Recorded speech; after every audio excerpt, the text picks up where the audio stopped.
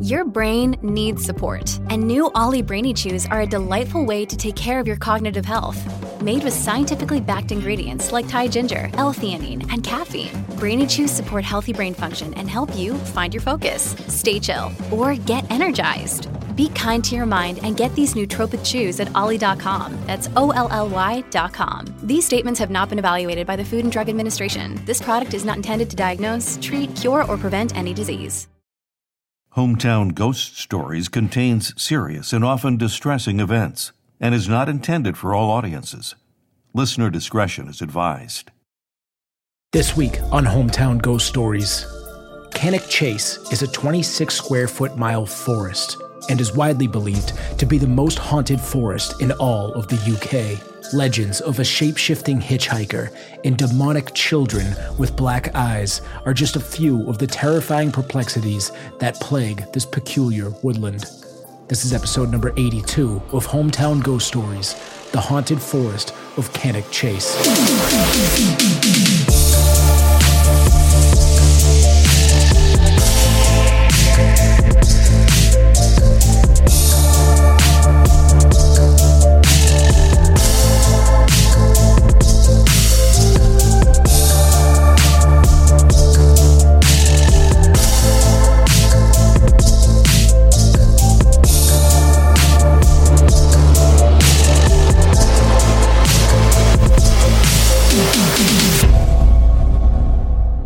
July 2021, Staffordshire, UK. It was a late summer afternoon in the West Midlands as a young couple approached the edge of the notorious forest of Cannock Chase. The sun was setting and the trees cast ominous shadows across the long grass. Ruby glanced over at Tom, who stood next to her, adjusting the straps of his hiking pack. She was nervous and could tell he was too, but also knew he would never admit it. "Are you sure about this?" Ruby asked. "Yeah, why wouldn't I be?" he answered a bit too quickly, unknowingly exposing his bluff. They were familiar with the legends of the haunted forest and were well aware that it was illegal to camp in the woods. But the teenagers were determined and nothing was going to stop them at this point. They began their trek into the woods as the daylight waned, eventually giving way to the darkness of night. Ruby clicked on her flashlight, flooding the path through the trees with the unnatural brilliance of the LED light. As they hiked deeper into the woods, Ruby began to notice the sounds of the bugs and animals in the woods becoming fainter the further in they travelled. Eventually, there was no sound at all aside from the crunching of the dirt and sticks beneath their feet. Ruby's nervous feeling from earlier had matured to an inarticulate feeling of dread. "Have we gone far enough?" she asked Tom. Tom turned. The expression on his face appeared to be that of relief. He swept his flashlight around and located a small clearing just big enough for a tent. "That should work," he said. The couple worked together to set up the tent and start a campfire. The moon was full and hung low in the sky, partially obstructed by the dark silhouettes of the tree line. They sat and passed the time, waiting for something ghostly to happen, and before they knew it, a couple of hours had gone by, and the flames in the campfire had dissipated to a soft red glow. Ruby felt somewhat relieved that nothing scary happened, but couldn't shake that lingering feeling of dread deep in her gut. She announced she was tired and headed to the tent to try to sleep. Tom didn't protest and followed her. He, of course, fell right to sleep, leaving Ruby to lie awake, unable to drift off. As she lay there, staring at the canvas roof, something rustled in the bushes just outside the tent. Ruby froze. A chill crept down her spine. In theory, this shouldn't have raised any alarm, except that the woods had been completely silent up until this point. Another rustling sound was followed by rapid footsteps around the tent. Ruby sat up and grabbed Tom's shoulder. He grunted an unintelligible response, and she slapped his back, causing him to also sit up. He opened his mouth to say something, but she clapped her hand over his lips before he had the chance. She whispered, There's something out there. Tom glanced towards the mesh window of the tent and listened. More rustling sounds, and then something darted by the window, causing them both to jump. Maybe it's an animal, whispered Tom, but as soon as he finished his thought, the sound of a giggling child echoed through the night. Ruby gasped, and Tom went rigid. He pulled on his shoes and unzipped the tent door. Ruby wanted to protest, but was too scared to speak. Tom stepped out into the night and shone his flashlight into the trees in the direction he thought the giggle came from. Off to his left, he saw something scramble into the bushes from the corner of his eye. He quickly pointed the light in that direction and took a step towards it. Another giggle emanated from behind him in the trees. As he spun around, Ruby stepped out of the tent and grabbed his arm, causing him to jump. "What is that?" she asked. Tom didn't answer, just pointed into the trees. Ruby looked in the direction he was pointing, just in time to see a little girl poking her head out from behind a tree. Ruby felt the blood drain from her face as the little girl lifted her head, revealing her eyes. They were completely black, as if her pupils had expanded to envelop the entire eye. Then, in a flash, the girl darted back behind the tree and disappeared into the night. I'm Anna from the Let Me Tell You a Scary Story podcast, and this is Hometown Ghost Stories, Cannock Chase, UK.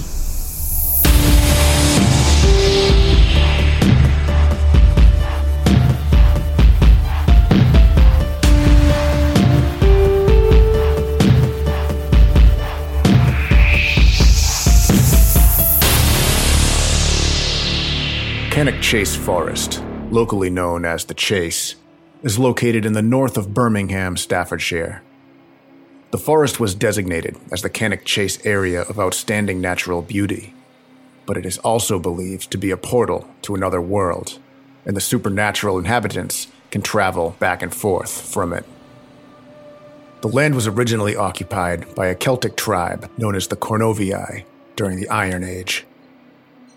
The name Cornovii is said to mean people of the horn, which supposedly relates to a horned god or devil, followed by many tribes and cults in Britain at the time.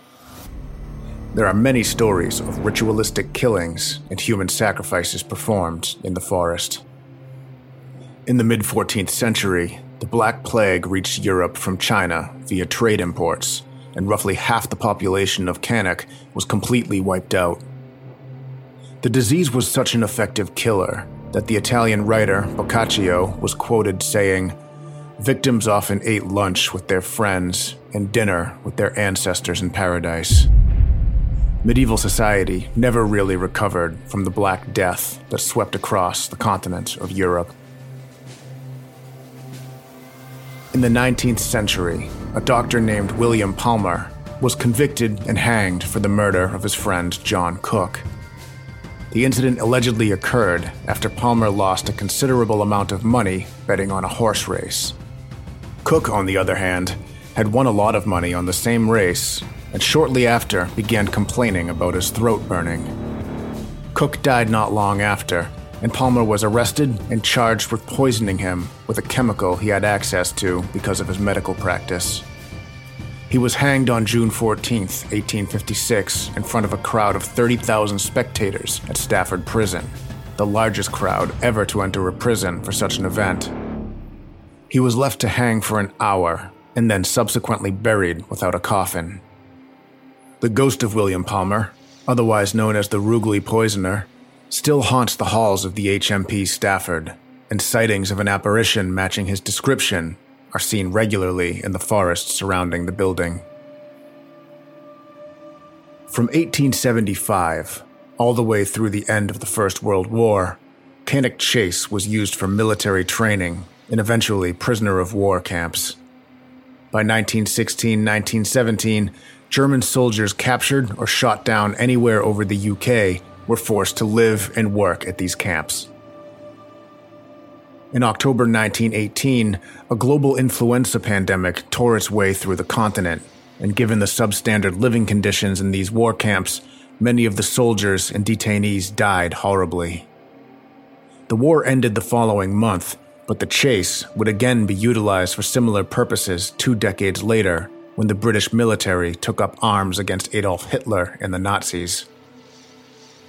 In 1959, the UK government and the Federal Republic of Germany agreed that rather than having the bodies of the soldiers spread out all across the country, it would be better to have them buried all in one place. So, they began transporting the remains from all corners of the British Isles to Cannock Chase. The cemetery was completed in June 1967 and holds roughly 5,000 bodies of German and Austrian soldiers and servicemen. Within the grounds of this cemetery, as well as surrounding areas, there have been many reports of paranormal activity, numerous ghost sightings over the years, as well as reports of disembodied wails and howling. It's also worth mentioning the sightings of a large devilish black cat who's come to be known as the Cannock Chase Panther. In 1966 and 1967, the bodies of 3 adolescent girls were discovered on Cannock Chase. The murders sparked one of the largest criminal investigations in British history, with over 150 officers on the case, searching over 37,000 homes and interviewing no less than 80,000 people. The discovery of these bodies came almost immediately after England's infamous Moors murders, where Ian Brady and Myra Hindley were charged with the murder of 5 children.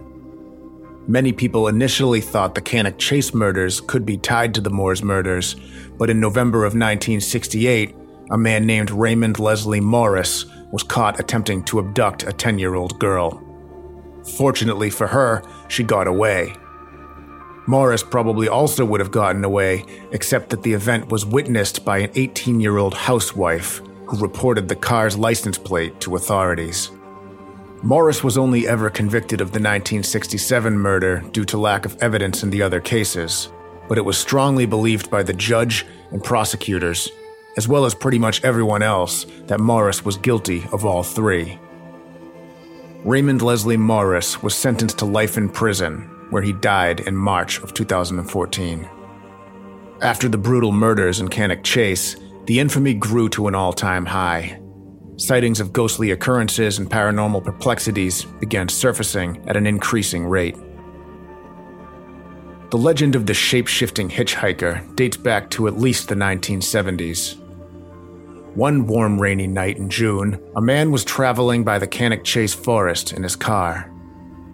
At about 10:45 p.m., he noticed a young lady standing on the grass verge, about 120 yards ahead.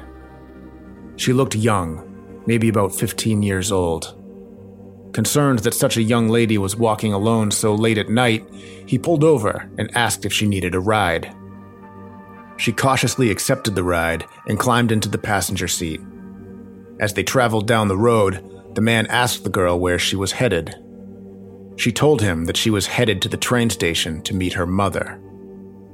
He asked her why she was walking alone so late on a rainy night, and she didn't respond.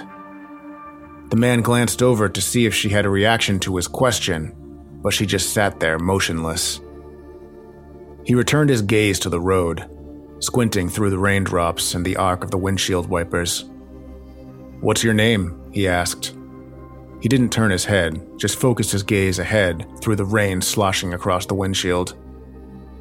A deep, raspy cackle emanated from the girl in the passenger seat. The man felt his blood run cold as he glanced over at the girl. Only, it wasn't a girl. A gray, withered old man sat in the seat where the girl was, his eyes glowing orange with crooked yellow teeth. He cackled in between labored breaths. The man gasped and slammed on his brakes. The car squealed to a stop, and the man looked over at the passenger seat, only to find it completely empty. Years later, in the mid-2000s, paranormal investigator and author Lee Brickley spoke of his experience with the shape-shifting hitchhiker in his book UFOs, Werewolves, and the Pigman. Every night after work, he would walk home. His walk would take him through the Cannock Chase forest. One night, a man pulled up and offered him a ride, which he enthusiastically accepted.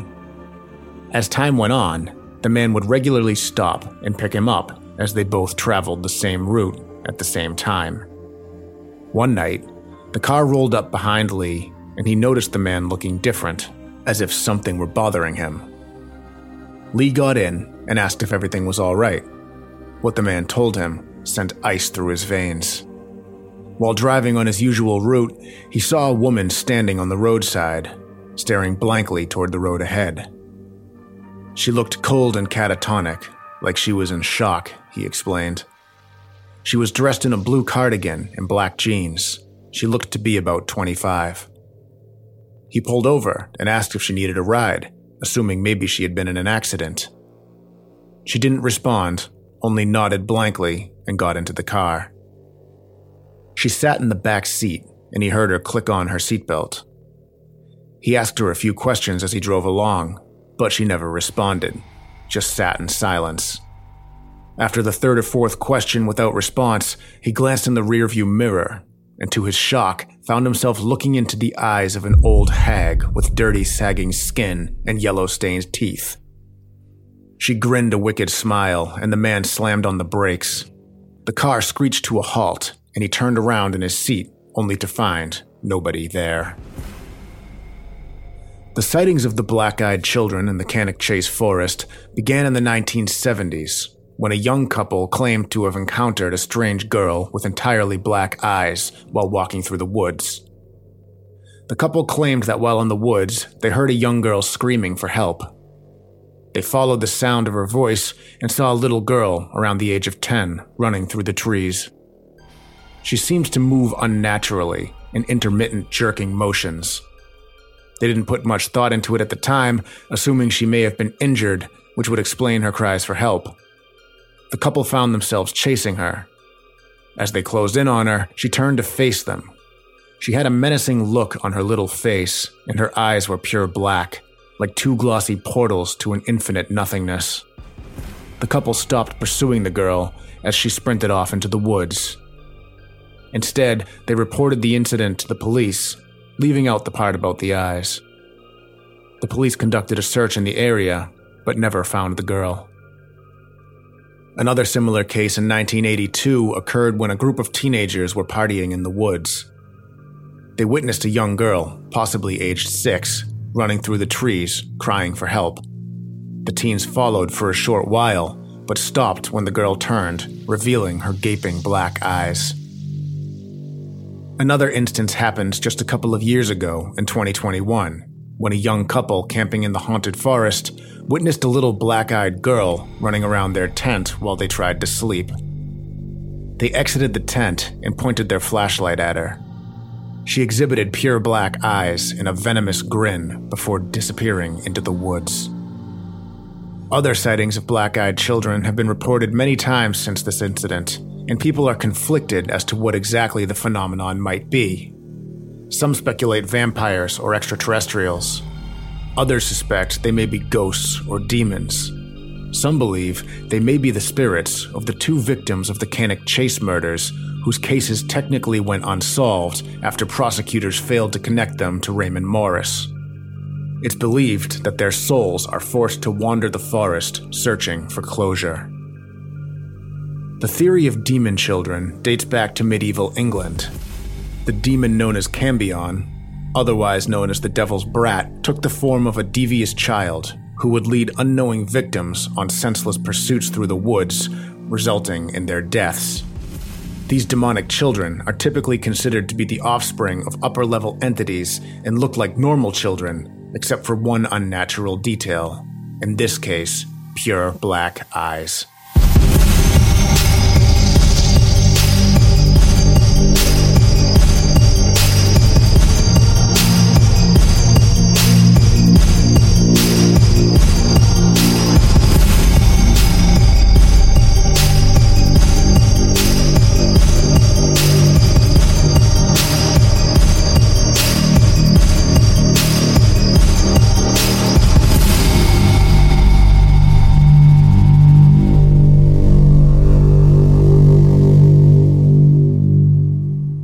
What's going on, folks? Welcome into Hometown Ghost Stories, episode number 82. We're going back to the UK for this episode, and I am Jesse Wilkins, joined by Rob Coakley. Hello, Rob. We do these investigations, right?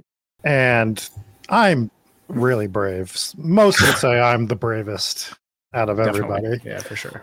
And the one thing I definitely don't want to come across is the black-eyed children, because that is freaking terrifying. Who wants to see that? Agreed. Yeah. No, this is actually one of the more terrifying ones. It seriously is. And it's all over the world, too. We're also joined by Dave. Hello, Dave. Hello. Happy to be here. Yes. Turn your mic down a little bit if you don't mind. It's quite loud.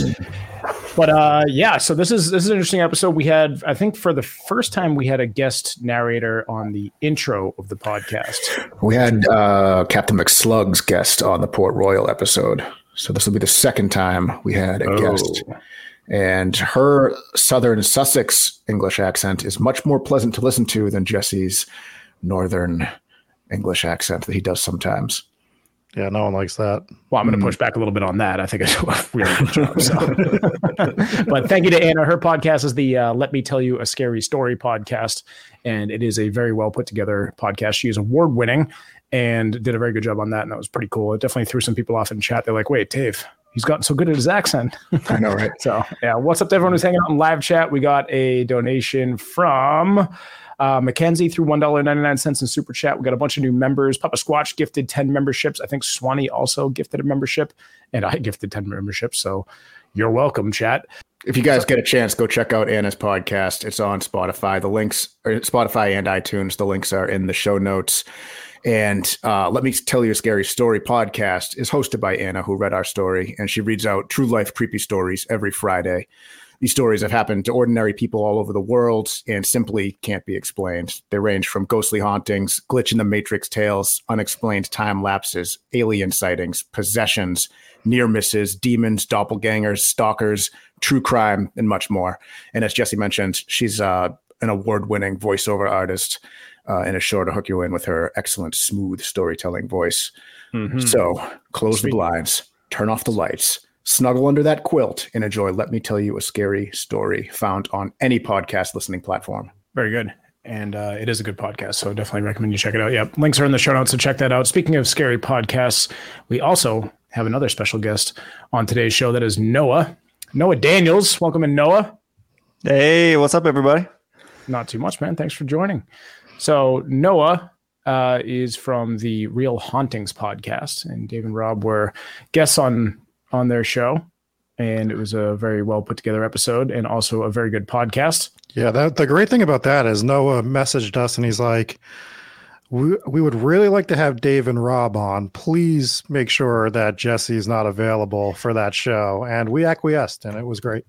He also said, please don't tell Jesse. So you screwed that up. I do feel like I need a double dose, like a bonus Lexapro after watching that video. I am pretty terrified. It was a scary one. Definitely scary. The black-eyed children is not something I want to encounter. Definitely not. Something that our chat seems to be pretty terrified of. Every time we mention child ghosts, they always seem to think that they are demons. And in this case, they might actually be. Yes. It is the going theory. So Noah, tell us a little bit about your show. Yeah, so I am one of the hosts of the Real Hauntings podcast, Real Hauntings, Real Ghost Stories. If you want to look up the full name that I did a long time ago for SEO and now regret it. So we go by Real Hauntings podcast for short. But basically every Monday we release an episode where we interview somebody about their true real haunting. And kind of in the beginning, our niche was that we all were skeptics of varying levels that wanted to believe in the paranormal. Now we've been doing this for, over 3 years, 1 million downloads later. I'm definitely a full believer now. Kat, one of the other mainstay, she's basically pretty close to a believer. And JJ, who is like the hardcore skeptic, started a 0 on the believer scale, is probably about like at a 5 now. So you get to really see a fun transition through listening to podcasts.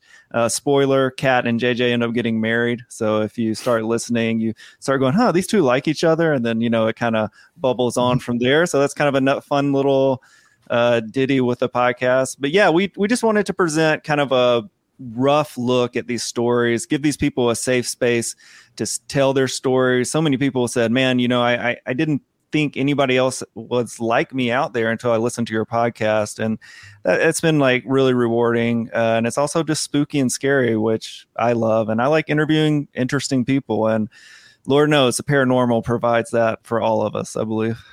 Yeah, I want to jump into Cannock Chase and start talking about some of the stories there. But before we do, Noah, you told me and Dave a story off air when we were guesting on your show about something that happened to you in Las Vegas. And I think our chat especially would really enjoy hearing this because it was creepy. If you don't mind sharing that with everyone. No, yeah, don't mind at all. And shout out to the chat. I've been reading it as we've been on, and they've been keeping me entertained as well as you guys. But yeah, so I've had two paranormal experiences. Both are where I saw apparitions. I'll tell you the really short version of the first and then give you kind of the longer version of the second. First happened when I was like 12. I was playing hide and go seek at my friend's house. Grew up in a town of 15,000 people. This guy grew up in a mansion that took up an entire block. This is in Mississippi, so you can guess the haunted ways. Where in Mississippi? Just out of curiosity. Yeah, it's in the Mississippi Delta. Okay. Yeah, but so this house had an elevator in it at night. It would just randomly turn on, go up and down. But anyway, the way we played hide and go seek was we'd all go into his room, turn off all the lights. Whoever was hiding would hide, wouldn't be allowed to move. Whoever was it had to go find them. It's kind of like a fun, scary way to play hide and go seek. So I was it. I saw one of them run across the room, which was obviously breaking the rules. So as like a jerky 12-year-old, I was going to swipe them like really hard for breaking the rules. And my hand went right through them. Clearly not one of my friends. And the entity, whatever it was like facing this way, and then it turned, and then I'll never forget, it had like these red reflective eyes that just kind of gleamed back at me. All of us in the room screamed and ran out. Didn't really talk about it much after then. Fast forward 15, 16 years, my buddy came to visit me in Atlanta, whose house it was. And I was like, hey, you remember when we were kids? And before I could finish the sentence, he was like, oh, we all saw that ghost in my room. We were playing hide and go seek. He's like, yeah, I think about that all the time. Wow. So that's kind of the original thing that got me interested in the paranormal, was that experience. I had little things happen, but fast forward to this past October, my wife and I went to Vegas for Halloween to go to When We Were Young Fest.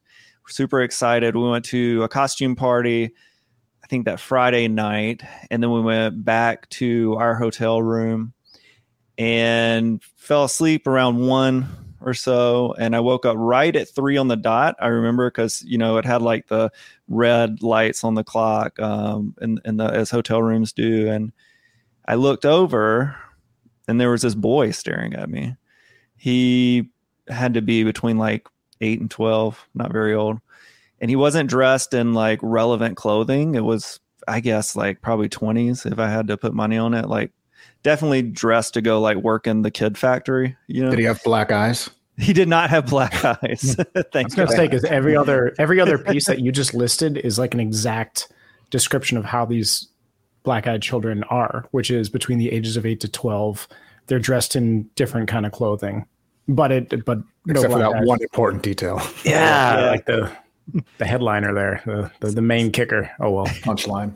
Yeah, sorry, carry on. I do get sleep paralysis from time to time. I don't see entities. I just see like a spider drop down on my face. It doesn't happen as much anymore, but it has happened throughout my life. So it's happened enough that when I saw the kid, and once I kind of got over the initial shock of it, I thought to myself, well, I must be having sleep paralysis. But I can't move during sleep paralysis. I'm just kind of, stuck. Hence paralysis.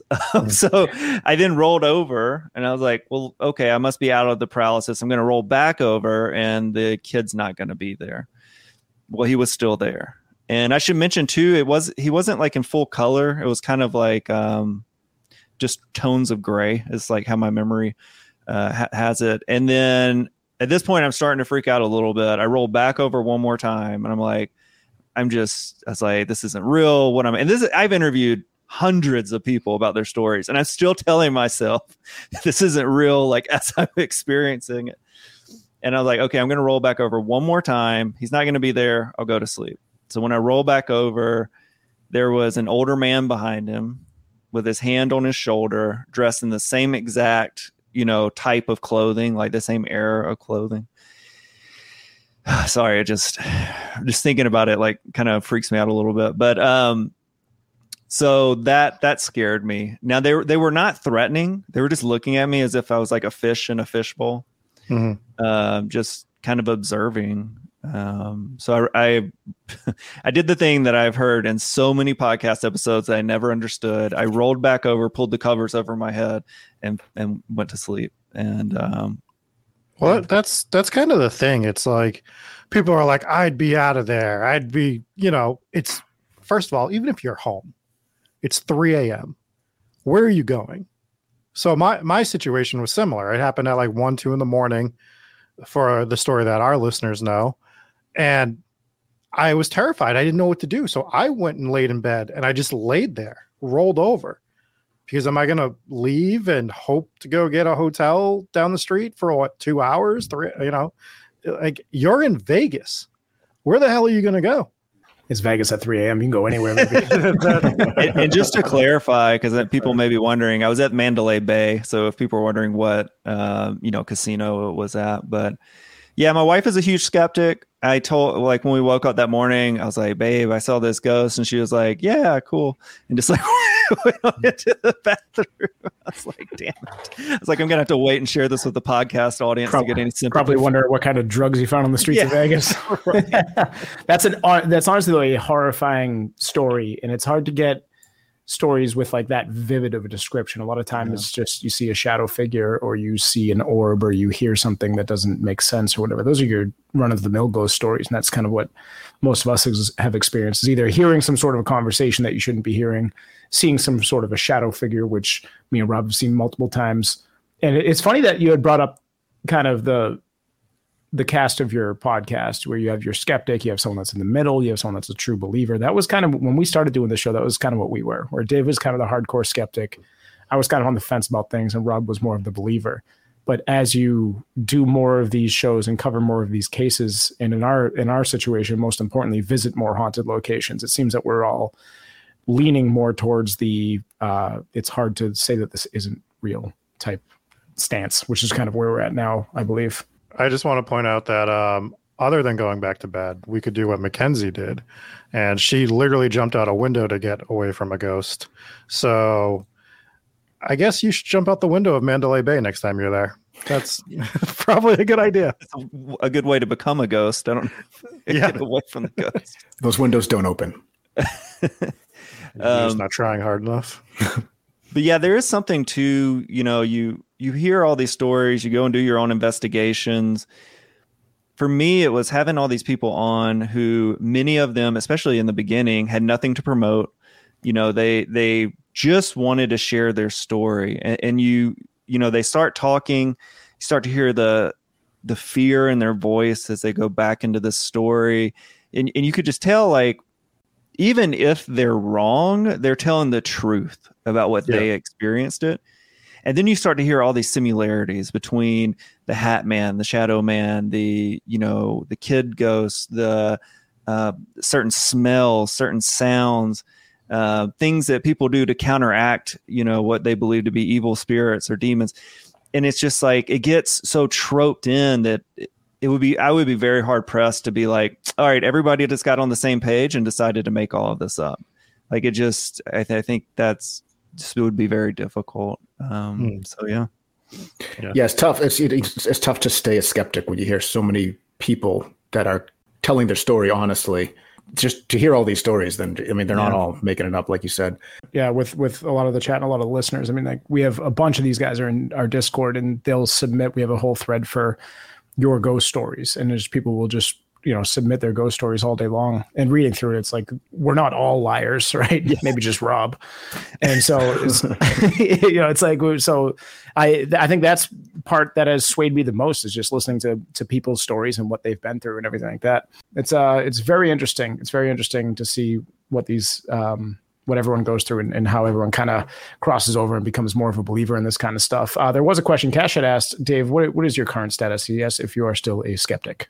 I am significantly less skeptical than I was. I'm more of the opinion that I don't have everything all figured out, and this universe has so many different perplexities, which is like my word of the day. that are just this too big and too complex for the human mind to really understand. So I'll leave it at that. No, it's good. It just means you're more open-minded. The worst kind of skeptic is the ones that just, no matter what is presented, they just find a way to debunk it without debunking it. Yeah, without a lazy skeptic. Yeah, I would say what else is really difficult is when you have somebody on who tells you that everything you believe in the paranormal is wrong and that this is the only way the paranormal exists. I'm like, it's literally the paranormal. Like, it's, right. It's right in the name with that. Yeah. Yeah. We always say we don't make the rules because nobody knows for sure. We're all trying to figure this out. And just because one thing happens in one house doesn't mean everything has to follow that set of rules. We don't know. There's different situations. And I think getting into Cannock Chase is the perfect example of that, because as we were going over like some of the stuff that happens in Cannock Chase, it's like, this is the Bridgewater Triangle. Like it for us locally, this place has everything. Like it is a terrifying place of a million different paranormal activity. And we're going to just touch on the ghosts today, but man, we might have to do a Dark Mysteries episode at some point, because there's Pigman Bear over there. That's right, yeah. You get a few things, yeah. And the first thing I drew a connection with was, because I thought the same thing. As soon as we saw that there was a hitchhiker, then I was like, ooh, that's a lot like the Bridgewater Triangle, or ghostly hitchhiker that shapeshifts. And these stories in particular, I found these to be much scarier than the Bridgewater Triangle ones, but we'll definitely be covering those when we jump into that. Not to downplay the Bridgewater Triangle hauntings, but just the way that these stories were told is pretty wild and pretty horrifying. And then you also have the black-eyed children, which has always been one of the scarier ghost stories. And they are widespread around the world and even in America, but I think it's mostly around like Texas and down south that you have reports of these black-eyed children. I'm sure they pop up elsewhere in the United States, but it seems like that's where they're centralized. There's a crazy story about a couple of black-eyed kids that showed up on the doorstep of a couple in Vermont. Do you want to hear that story? Yes. Does it involve your MMA training, and that's how they got their black eyes? It's an important part of it. That's just the beginning of the training. Like right when the fight is announced, boom, they start punching children, and then it evolves up to adults after that. Do you like how I laughed like I got the inside joke? I was just like, it's kids. Joke's on you. There is no inside joke. Dave just punches kids. It's not even a joke. It's actually really concerning. It's fair. Yeah. So in Vermont, an elderly couple hear a knock at their door late one night. When they open the door, they see two small children standing there with their heads down. They ask if they can come inside and wait for their parents to come pick them up. The couple find this unusual given the time of night, but decide to let them in.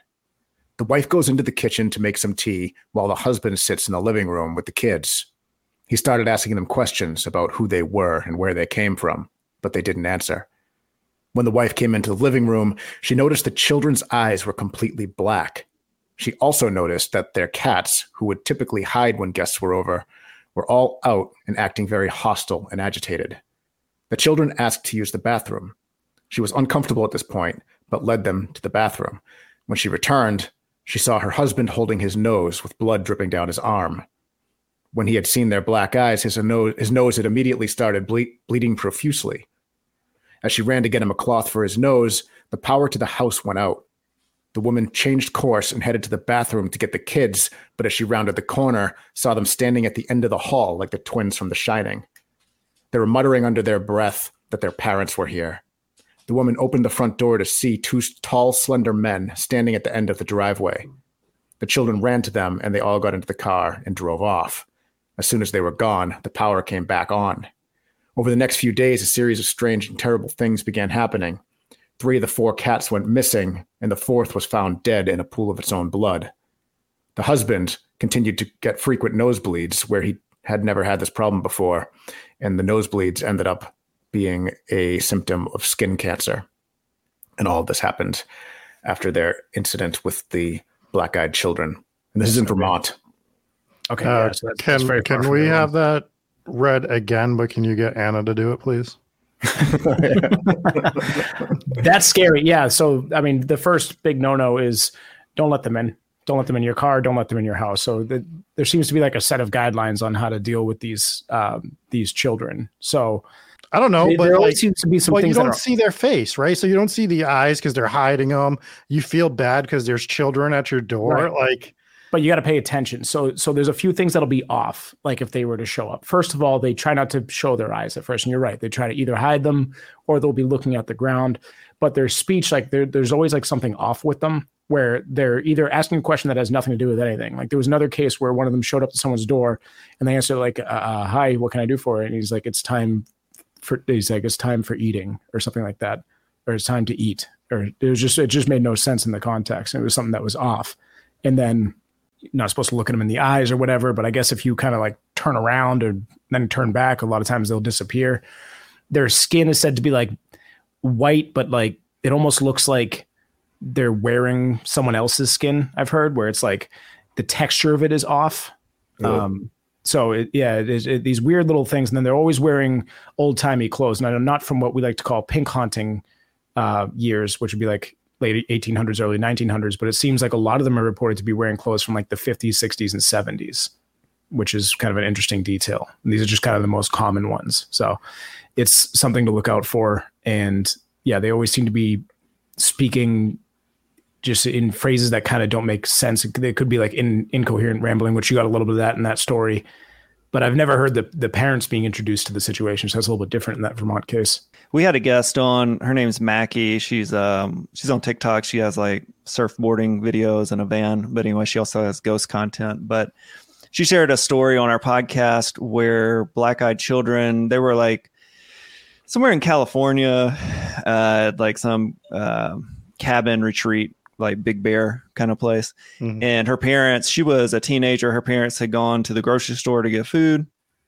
And then she heard some noises outside the cabin and she thought it was her parents like getting back. And so she like went to the window, didn't hear anything. And then she heard like faint knocks on the door.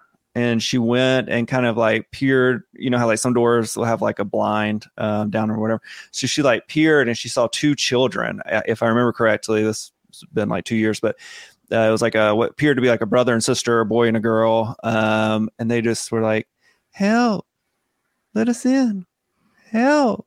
And like just faint knocks. And she said she kept looking. And then she like kind of hid and then came back and they were still there. And then she saw the black eyes, immediately called her parents. And I think they were driving up. And as like the headlights were coming up, she went back and looked and the kids were gone.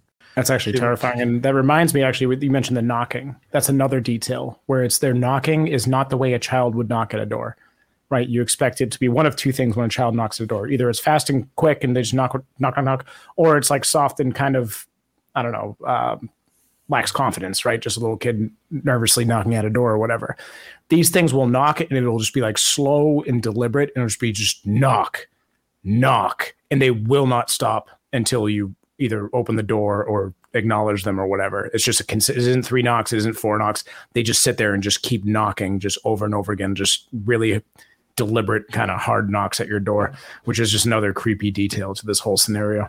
It is. And they'll do the same for your car. If you're driving through the forest of Cannock Chase, they'll try and open the door handle. And I assume they do it like every other regular kid, which is just pull the door handle nonstop until you unlock the car door.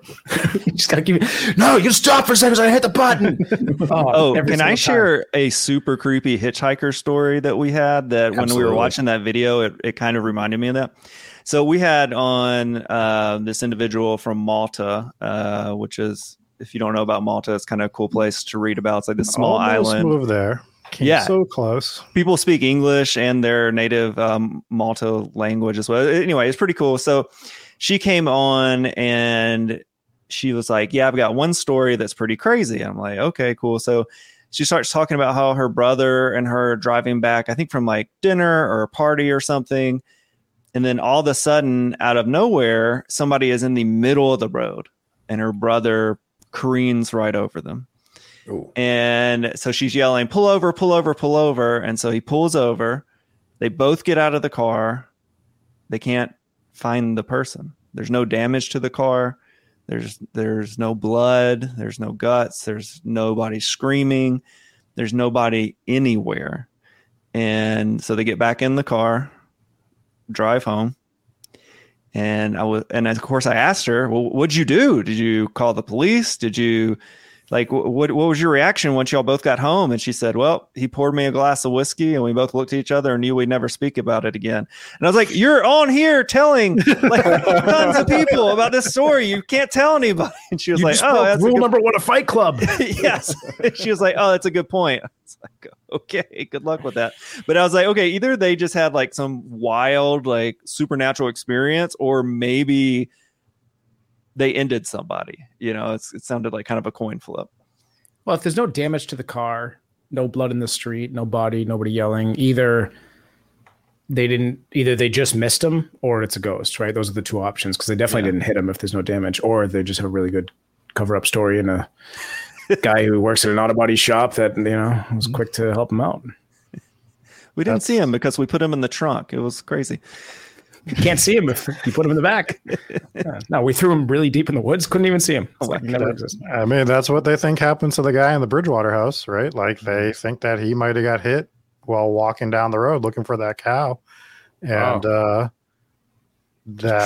trunked him up and kept going. Somebody threw him in the trunk and hid the body, and he was never found. So it does happen. That we're not sure that's what happened to him, but that is one of the two prevailing theories of what did happen. So. We haven't ruled out the idea that him and the cow eloped and then it didn't work out. So the cow came back, Jesse. I just said it didn't work out. So that's why the cow came back. You just hate a good love story. That's what it comes down to. I'm just pausing so you can edit that awful story. So I can take the whole joke right out. Yeah. I was trying to think of a good cow pun, but nothing was coming to stuff. Rob, I thought you were pausing, just waiting for us to make fun of you for being single. Which is why you hate a good love story. I mean, I'm fine with it. So this Cannock chase is the epicenter for weird shit. And I got a lot of the stuff from this book that looks like not a super credible source if you look at it. But this is a great example of not judging a book by its cover. So a lot of the history that was in this book, I was able to cross-reference and it all checks out. And a lot of the stuff that he is included in this book is all witness testimony that he went over and collected. Here's the author. Looks like he knows his stuff. But a lot of good stuff in this book. And there's so many things. Do you want to shit on this book anymore? Like, what are we doing? I'm not shitting on the book. I'm just saying it was credible. It was really credible book. It's called UFOs. If you're listening and not watching, it's called UFOs, Werewolves, and the Pigman. And it's written by Lee Brickley. And he does a really good job. It's really detailed. And it's hard to write a book about UFOs and werewolves and pigmen and be taken seriously. But he put in a ton of work, obviously, and went through and interviewed a ton of people and shared their stories in this book. And it was actually a really good read. I read it in about a day. And I strongly recommend it if you like this type of spooky stuff. But yeah, stories about werewolves, UFO. The werewolf story is actually pretty crazy. And like Rob said earlier, we're probably going to cover this place again on a Dark Mysteries episode and hit on all the cryptids. The werewolf story is pretty crazy. Yeah, the werewolf one, was one that was very intriguing because I've never heard a werewolf story like that. So I do want to tell that eventually, just not tonight. I was curious about that area. I kept reading where people online were talking about that area as a portal. Were they meaning like a portal to hell, or just because all the supernatural stuff going on there? Do you guys know why they kept talking about it being a portal? I think that the portal theory for this particular location, it's a common theory that if enough bad things happen in one location, it can open up a portal for basically an interdimensional portal where different things can come through, whether it's aliens from other universes or basically anything, which is why you end up with werewolves and UFOs and ghost stories and shape-shifting hitchhikers and things like that. That's the theory. This episode has turned you from Skeptic Dave to Tinfoil Hat Dave. Conspiracy Dave, Cryptid Dave, UFOs. I'm not saying I subscribe to all of these beliefs about this interdimensional portal. I'm just telling you what the theory is. Right. No, we appreciate that. Like I said, with all of these things, especially portals, because just recently we started kind of learning what they are and where they come from and everything. So it's good to just approach all of these things with an open mind. But there's also, we see this throughout the world, right? We've brought up the Bridgewater comparisons. There's also like the Bermuda Triangle. There's other places all throughout the world that have like these condensed areas of just crazy activity.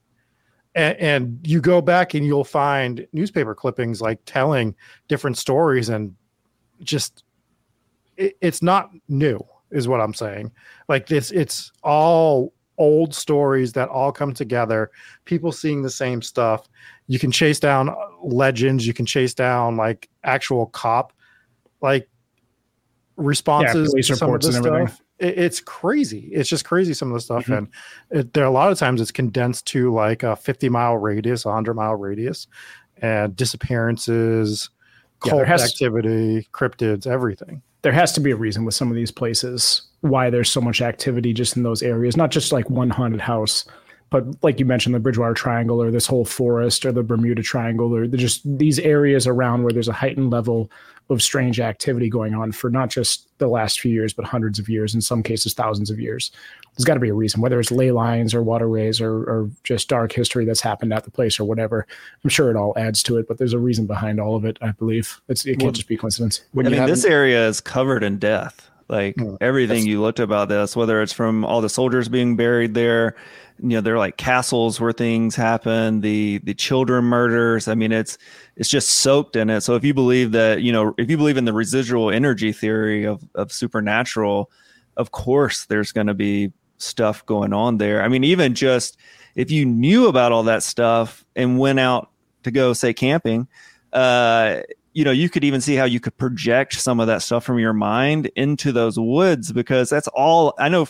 For me, that's all I would be thinking about that night as I'm sitting in that tent, is just the, hodgepodge of hauntings and people that have passed and are buried in that area. Right. And when you have like a bunch of people that are going into, let's just call it a haunted location or a haunted forest, when you have a bunch of people that know about these stories and they're scared and they have these heightened levels of energy because they're all just terrified, something can feed off that energy and manifest. And that's kind of the theory between ghosts being able to pull energy from sources and use it to manifest. So you literally going into a place where everyone's all scared shitless. It could cause a elevated level of haunting in a place. And then there's the skeptical side, where if you have an aggregate of actual death, of things that happened, horrible things that happened, like what Noah was saying, with you had all the soldiers buried there, you had the child murders, there's a couple other murders that happened in the area also. And once you have that aggregate of horrible things, the place becomes scary to people because of those things that actually did happen. And now people start seeing things that they think are there that might not actually be there, might be their imagination. It might be them seeing what they want to see. This place has a lot of crazy paranormal stuff though. So you can't discount all of it, but you don't know if it's exaggerated. When you know that a place is, especially an outdoor location. If you go to an outdoor location that you don't think is haunted, if you're just going out camping, for example, and something weird happens, you'd be like, oh, that was weird. But if you're in a haunted forest and something weird happens, you'd be like, well, that was because it's haunted. So it's just, you're right on that side of it. That would be the skeptical side. But that doesn't explain what people are seeing here. It's not just strange occurrences. This is like ghostly hitchhikers, black-eyed children. Like you're dealing with some pretty top-tier hauntings and pretty terrifying stuff. What I like about the hitchhiker is the shape-shifting aspect of it, and the fact those two stories that I included, one was from the Pigman book and one was from an internet forum where somebody shared their story, and they were 30 years apart and they were very similar. The driver picks up a hitchhiker who is a young lady. She gets in the car, she acts kind of weird, and then somewhere along the way she turns into somebody completely different. One of them was a terrifying looking old man, and the other one was an old hag woman in the back seat, and then disappears. So it's very similar stories, very far apart. I like the consistency of it. That and it's just a terrifying story altogether. Dude, I don't know if I would pick up my own mother on the side of the road now. Like, hitchhiking seems so dangerous to pick somebody up. Yeah, seriously. One of them I think happened in the 70s, so that was kind of a big thing back then. Everyone kind of hitchhiked around. The other one was from like the mid 2000s. Like, what are you doing? You don't see hitchhiker in the woods at night. especially out here, you don't see it very often. Every time I do drive by someone that's hitchhiking, I'm like, wow, he's looking to kill someone right now. And I don't pick them up. Right. Well, I guess the difference is if you see it's a young girl standing there, that might be, I mean, it should raise alarm because why would a young girl be hitchhiking? In 2023, exactly, yeah. But in the 70s, it was just a way that you got around. Yeah, you just got around hitchhiked all across the country. Yep. Yeah, and that's, you know, if you want to talk about like an active time for serial killers, the 70s, 60s with hitchhikers was brutal. Like it's some of the craziest stuff. And just to go to some more of the murders, I know they weren't completely tied to this. They were just like a passing thought, but the more murders that you brought up, if anyone has never looked into those are awful. That was like an awful, awful thing that happened in England. It's a case that I've revisited a few times because it's just, I don't understand how these people find each other.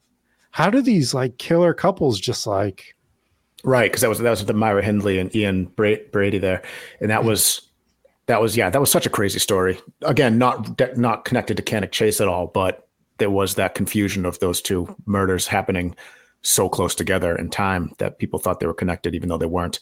But yeah, two people that just happen to be serial killers meet each other, or not serial killers yet, but they meet and decide to become serial killers. Like, yeah, what a prayer shot that is, making that pitch. Like, hey, right, hear me out. It's got to be more common that the latter would happen, right? Where like a couple just decides that they're going to start killing people. The likelihood two serial killers just happen to start dating, like, well, you know, I got to tell you something. And then she's like, I got to tell you something. We're both serial killers. Like, oh, no, let's say they escalate. They always escalate each other. There's a couple more from England that have done this. We obviously know the Ken and Barbie killers that happened as well, but they kind of like rile each other up. But man, that's a whole nother episode. It's crazy that they get to that point is what I'm saying. Like, even though like you can egg somebody on and like, I guess some sort of peer pressure, you're still okay to go along with it. And then they just get to that point. It's like, maybe we should have found a stopping point somewhere along these lines. And they just don't. There was another murder in Cannock Chase from the early 1900s that ended up being tied to a ghost story. And the story's pretty interesting. So it was 1913. Henry Thomas Gaskin married his longtime girlfriend, Elizabeth Talbot. They lived in Hednesford, which borders Cannock Chase. And after they got married, they had a child right away. Then in 1914, Henry gets arrested for minor theft and gets sent to prison for what now seems like an unusually long time for petty theft. But in 1916, he gets released early on the contingency that he has to go fight in World War I for Britain. So he did that. When he finally got home, he found that Elizabeth had gone and had a kid with another man. And he was really bothered by this. Oh. So he took her into the woods where he beat, strangled, decapitated, and dismembered her and threw the pieces into a pond. He ended up confessing to the murder and led police to her remains. He was arrested and convicted of her murder. He was hanged for the crime on August 8th, 1919.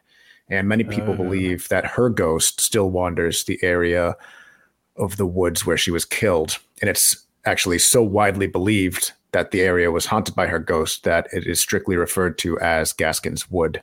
So if you're in that area and you end up in Gaskin's Wood, it is because it's named after Elizabeth Gaskin, who was murdered there. So, I mean, once he was hanged, that just ruined all possibilities of them getting back together. Yeah, that was really the end of that. Mm-hmm. It's tough to come back from that. Yeah, so there's just so much. And think of the stuff we don't know about. There's so much that we know about. And we always talked about this with like these places. These are the woods. There's been some shit that's probably gone down in these woods that we just have no clue about in terms of murders. And this is England as well, right? So their history is much more robust than America. We're talking, thousands of years as opposed to hundreds of years. So there's just so many possibilities of what's gone down in this area. Yeah, there really is. And there's just so much here that happened. You have the Rugeley poisoner. That's another crazy one where the doctor killed his friend after, which seems really unreasonable. They were betting on a horse race. And I don't think the situation was one of them lost money to the other one. I think it's one of them just lost a bunch of money and the other one happened to win a bunch of money, and he got pissed off and poisoned his friend who died. That's fair. It's fair. It is, yeah. We've gone to Foxwoods a few times. Rob lost all his money immediately and thought about poisoning us just out of spite. But instead, he just leaves his own birthday party. I think that happened 1 year. Did that happen? I was still on my way to the casino to go celebrate your birthday. No, it was your birthday, Jesse. Well, was it my birthday? It's even worse. It's even better. You didn't even wait for the birthday boy. But this guy was also actually suspected of poisoning 4 of his children, as well as other family members. They all died under suspicious circumstances, and Palmer, the poisoner, benefited financially from all of their departures. That sounds so much like the lady from the Glen Sheen. Oh, that's right. Murder Mansion. Ron Mushbesher, if you're in chat, allegedly. Yes, yeah. Palmer the Poisoner sounds like an old school WWF wrestler from like the mid 80s. It does. He just sneaks up and chloroforms someone from behind. Purple boots for some reason. Yeah. I don't know. But there's other kind of hauntings as well. You also have like the ghosts of soldiers. And then there's also a horseback riding ghost.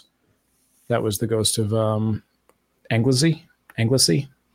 Did you read about that one? I didn't know. Henry William Paget. First, Marcus. I'm pronouncing everything wrong. This is why I didn't want to do this. Sorry, I'll fix it. One famous ghost is Henry William Paget, first Marquess of Anglesey. The Paget family was... What is happening right now? His ghost has been seen riding horseback through the woods, often accompanied by a pack of ghostly hounds. So we have ghost dogs as well as a horseback riding ghost. He used the lands as his personal hunting grounds. Doesn't really say how he died. But that's one. So horseback riding ghost with his ghostly dogs, soldier ghosts, and others as well. Mackenzie has just learned about the Birkenhair in Edinburgh. We did cover them actually in the Edinburgh episode. They were killing people and donating the bodies to medical schools for money. And the schools were just like, weird, but okay, thanks. Yeah, 100%. That was one of our first few episodes. I want to say I think it was episode 5. 5, maybe. We did cover them. That's a crazy one because they still get their skeletons just like propped up in like a shop window, or at least one of them anyways. Dude, that's a good question. Are you guys comfortable with donating your bodies to science? Because like I have some friends that have been through med school and are doctors, and it's pretty like wild what they do to the bodies in training to become a doctor. Like, I mean, you're just there on full display, and you know, I'm sure they treat you with respect, but I also heard them all like, you know, like joking about the bodies. They get really desensitized to it. And I have too much body dysmorphia as is now. I don't need that in the afterlife.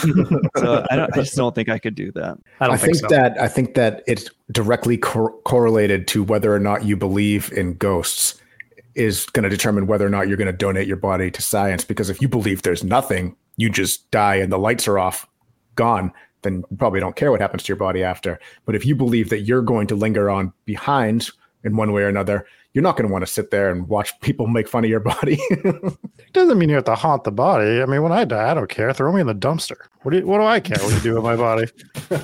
like who cares? This all goes back to Rob not having a family. Or, I mean, I want the Viking funeral. Like that'd be a hell of a funeral. They just drag a dumpster down. Yeah, they push the dumpster into the lake. Yeah, exactly. But we don't have any arrows, so we just throw flaming trash from the dumpster at his body floating away. Yeah, it's perfect. Just like the Vikings did. It's called improvising, okay? And I think that's kind of going to do it for this episode of Cannock Chase. I don't know how we go on from the dumpster Viking funeral. So that's a good point.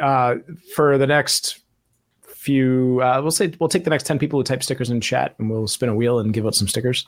I want Noah to plug his show, but I just want to give a thank you to Kate, who made my new ghost sign here, which is pretty awesome. But Noah, why don't you tell us when we can listen to your show? We've heard about it, but we didn't say when and where to hear it. Yeah, absolutely. So we usually drop a couple episodes a week, but the other ones are bonus episodes. Our mainstay comes out Monday morning. It's real hauntings, real ghost stories. People come on and tell their own personal stories. You can download it everywhere. Podcasts can be downloaded. Of course, we're on Instagram, TikTok, as at Real Hauntings Podcast. But look, I just appreciate you guys having me on here. This was a blast. It was fun getting to have Rob and Dave on Real Hauntings, and now I get to finally meet Jesse, even though Rob and Dave had nothing but nice things to say about you. And and it's been really cool to do this with chat. My ADD brain was like all over the place, but thanks for putting up with me for an hour. It was awesome, guys. Oh, we appreciate you having on. You're a great guest, and I do appreciate it. I'll have to get on the next round of podcasts. Yeah, if I'm allowed. I have to say. Seriously, everyone go check out his podcast. It is well produced and is well worth it for sure. Absolutely. And check out hometownghoststories.com. We have new merch available now. Koozies, flashlights, keychain flashlights. They're up there. We had a bunch of orders come in. Those orders went out. So thank you to everybody who ordered that stuff. And go check that out. And Anna from Let Me Tell You a Scary Story podcast. Don't forget to check out her show. Her links are in the show notes, and Friday episode will feature me. So check that out too. Another show we were successfully kept Jesse off of, which is just the goal at this point. It's like, we're going to do these guest spots and Jesse's just never going to come on. You know, you're going to have to start typing out your own wheel of names here. In the meantime, you can read this out as we spin the wheel here. If I missed you on this one, we'll get you in on the next one. But we have roughly 10 people here. It looks more like 15. But hey, let's give it a spin and see who wins some stickers. All right, let's get them going. We got Stupid Dave Face rolling. Who's it going to land on? And it looks like it's going to be... Oh, it's close. Oh, Jeanette just stole that one. Wow. My goodness. So Jeanette, send us your info. And I'm so sorry. That was rude. That was Mackenzie's. That was Mackenzie's to win. And Jesse spelled your name wrong on the wheel too. Like that's just See, it worked out that it didn't land on that, because then who would we even have given it to? We wouldn't have known. It was just a big misspelling. So, anyways, you have one limited edition 5-pack of Hometown Ghost Stories stickers, and we'll get that sent out to you. Just make sure we get your info. Send them over on Discord or via email. So Kim is saying she's going to get the Dave tattoo. I'm hoping that is the same Dave tattoo that me and Rob have. Yes. And no, I don't know if you got the contract or signed it that we sent over to you. True. But to be on the show, you have to get the tattoo on your knee that says Dave sucks. Yeah, I got it on my arm. See it right there. Okay, so finally, someone that actually read the terms and conditions. It's perfect. That would have been legendary if you actually had that tattoo on your arm. We got to orchestrate that with the next guest just to get it done before the show even airs. At least write it on with a marker. Yeah, that'd be great. Thanks again, Noah. We appreciate it. It has been an honor, and you've been great. Thank you so much. Thanks, guys. Cool. What are we covering next week? Next week, we are going to Penhurst. Penhurst is next week. Yeah, so it'll be a fun one. So visited it, yes. Investigation, not so much, because it was crowded with thousands of people. So, but we did explore it. We're probably going to set one up in the future, which would be fun. Do we have any reviews? We don't have any reviews, but I do want to read something that got sent in to us on our Patreon. If you want to give our thanks to our Patreons, I'll pull that up. Yes, I'm just setting Friday. that up. This Friday, bonus content, we are doing a movie review. The movie is Martyrs from 2008. If you're one of those people that like to check out the movie before you listen to our review, we suggest you do that because we do like to spoil it. However, I will offer a disclaimer on this particular movie. This is the most depraved movie that we have covered so far. So if you don't like extreme violent horror, don't watch this movie. There's your warning. Mm-hmm. Yeah, there's a lot. This movie's a lot. It certainly is. So let's thank our patrons real quick. For our VIPs, we have Allison V, Garrett, Jeannie R, Justin T, Lisa J, Mike Oubliette B, Mom and Pops W, Robert H, Demon King, and Inspires Gaming. We also have 32 DRC, Ambi Rose, Anna C, Chris C, Donnie N, Elizabeth Young, Lily, Jake V, Janice G, Marfire, Matthew T, Papa Squatch. We have Peach Smoothie, Rachel B, Randy C, Sarah Cook, Stephanie A, Sydney B, Al Capone, Anthony T, Brandon W, Brennan B, Catherine McSlugs, brand new one, Kath Q. So thank you for joining and welcome to the Ghost Pirate Mafia. We have Cody G, Hooska, Castle, Huggy Bear, Joe R, Kiralee J, Mark M, Mariah M, Nuthouse Queen, Paul from St. Louis, Sam from Nepal, Sarah R, Scotty L, Solar Flare, Soph, Hooper, and Swanee, and I think the other Rachel B is in there somewhere, but her name keeps going on and off this list. I don't know why, but thank you guys so much for being on Patreon. $3 a month. You can join in, get early access to episodes, ad-free episodes, bonus content, behind-the-scenes stuff, and your name in the credits, as well as brand new, just launched. We have your own special channels on Discord, which is Patreon exclusive Discord channels, a Discord chat, as well as a voice chat, video chats. We'll be hosting pre-show hangouts on there. So I'm going to throw this out there a week early. We are due for a pre-show hangout next week. Usually that's for our $10 and up members. I am going to open it up because it's going to be our first time on Discord to all the $3 and up tiers. So we're going to do a bigger Patreon hangout next Tuesday at 8:15. So if you're sign up for the $3 tier, you can do the pre-show hangout with us next week. Absolutely. And you know why I didn't see Rachel B is because we've actually reached a second page of patrons. We've never had that before. So that means we are over 50 patrons, which is actually pretty awesome. So I can't thank you guys enough.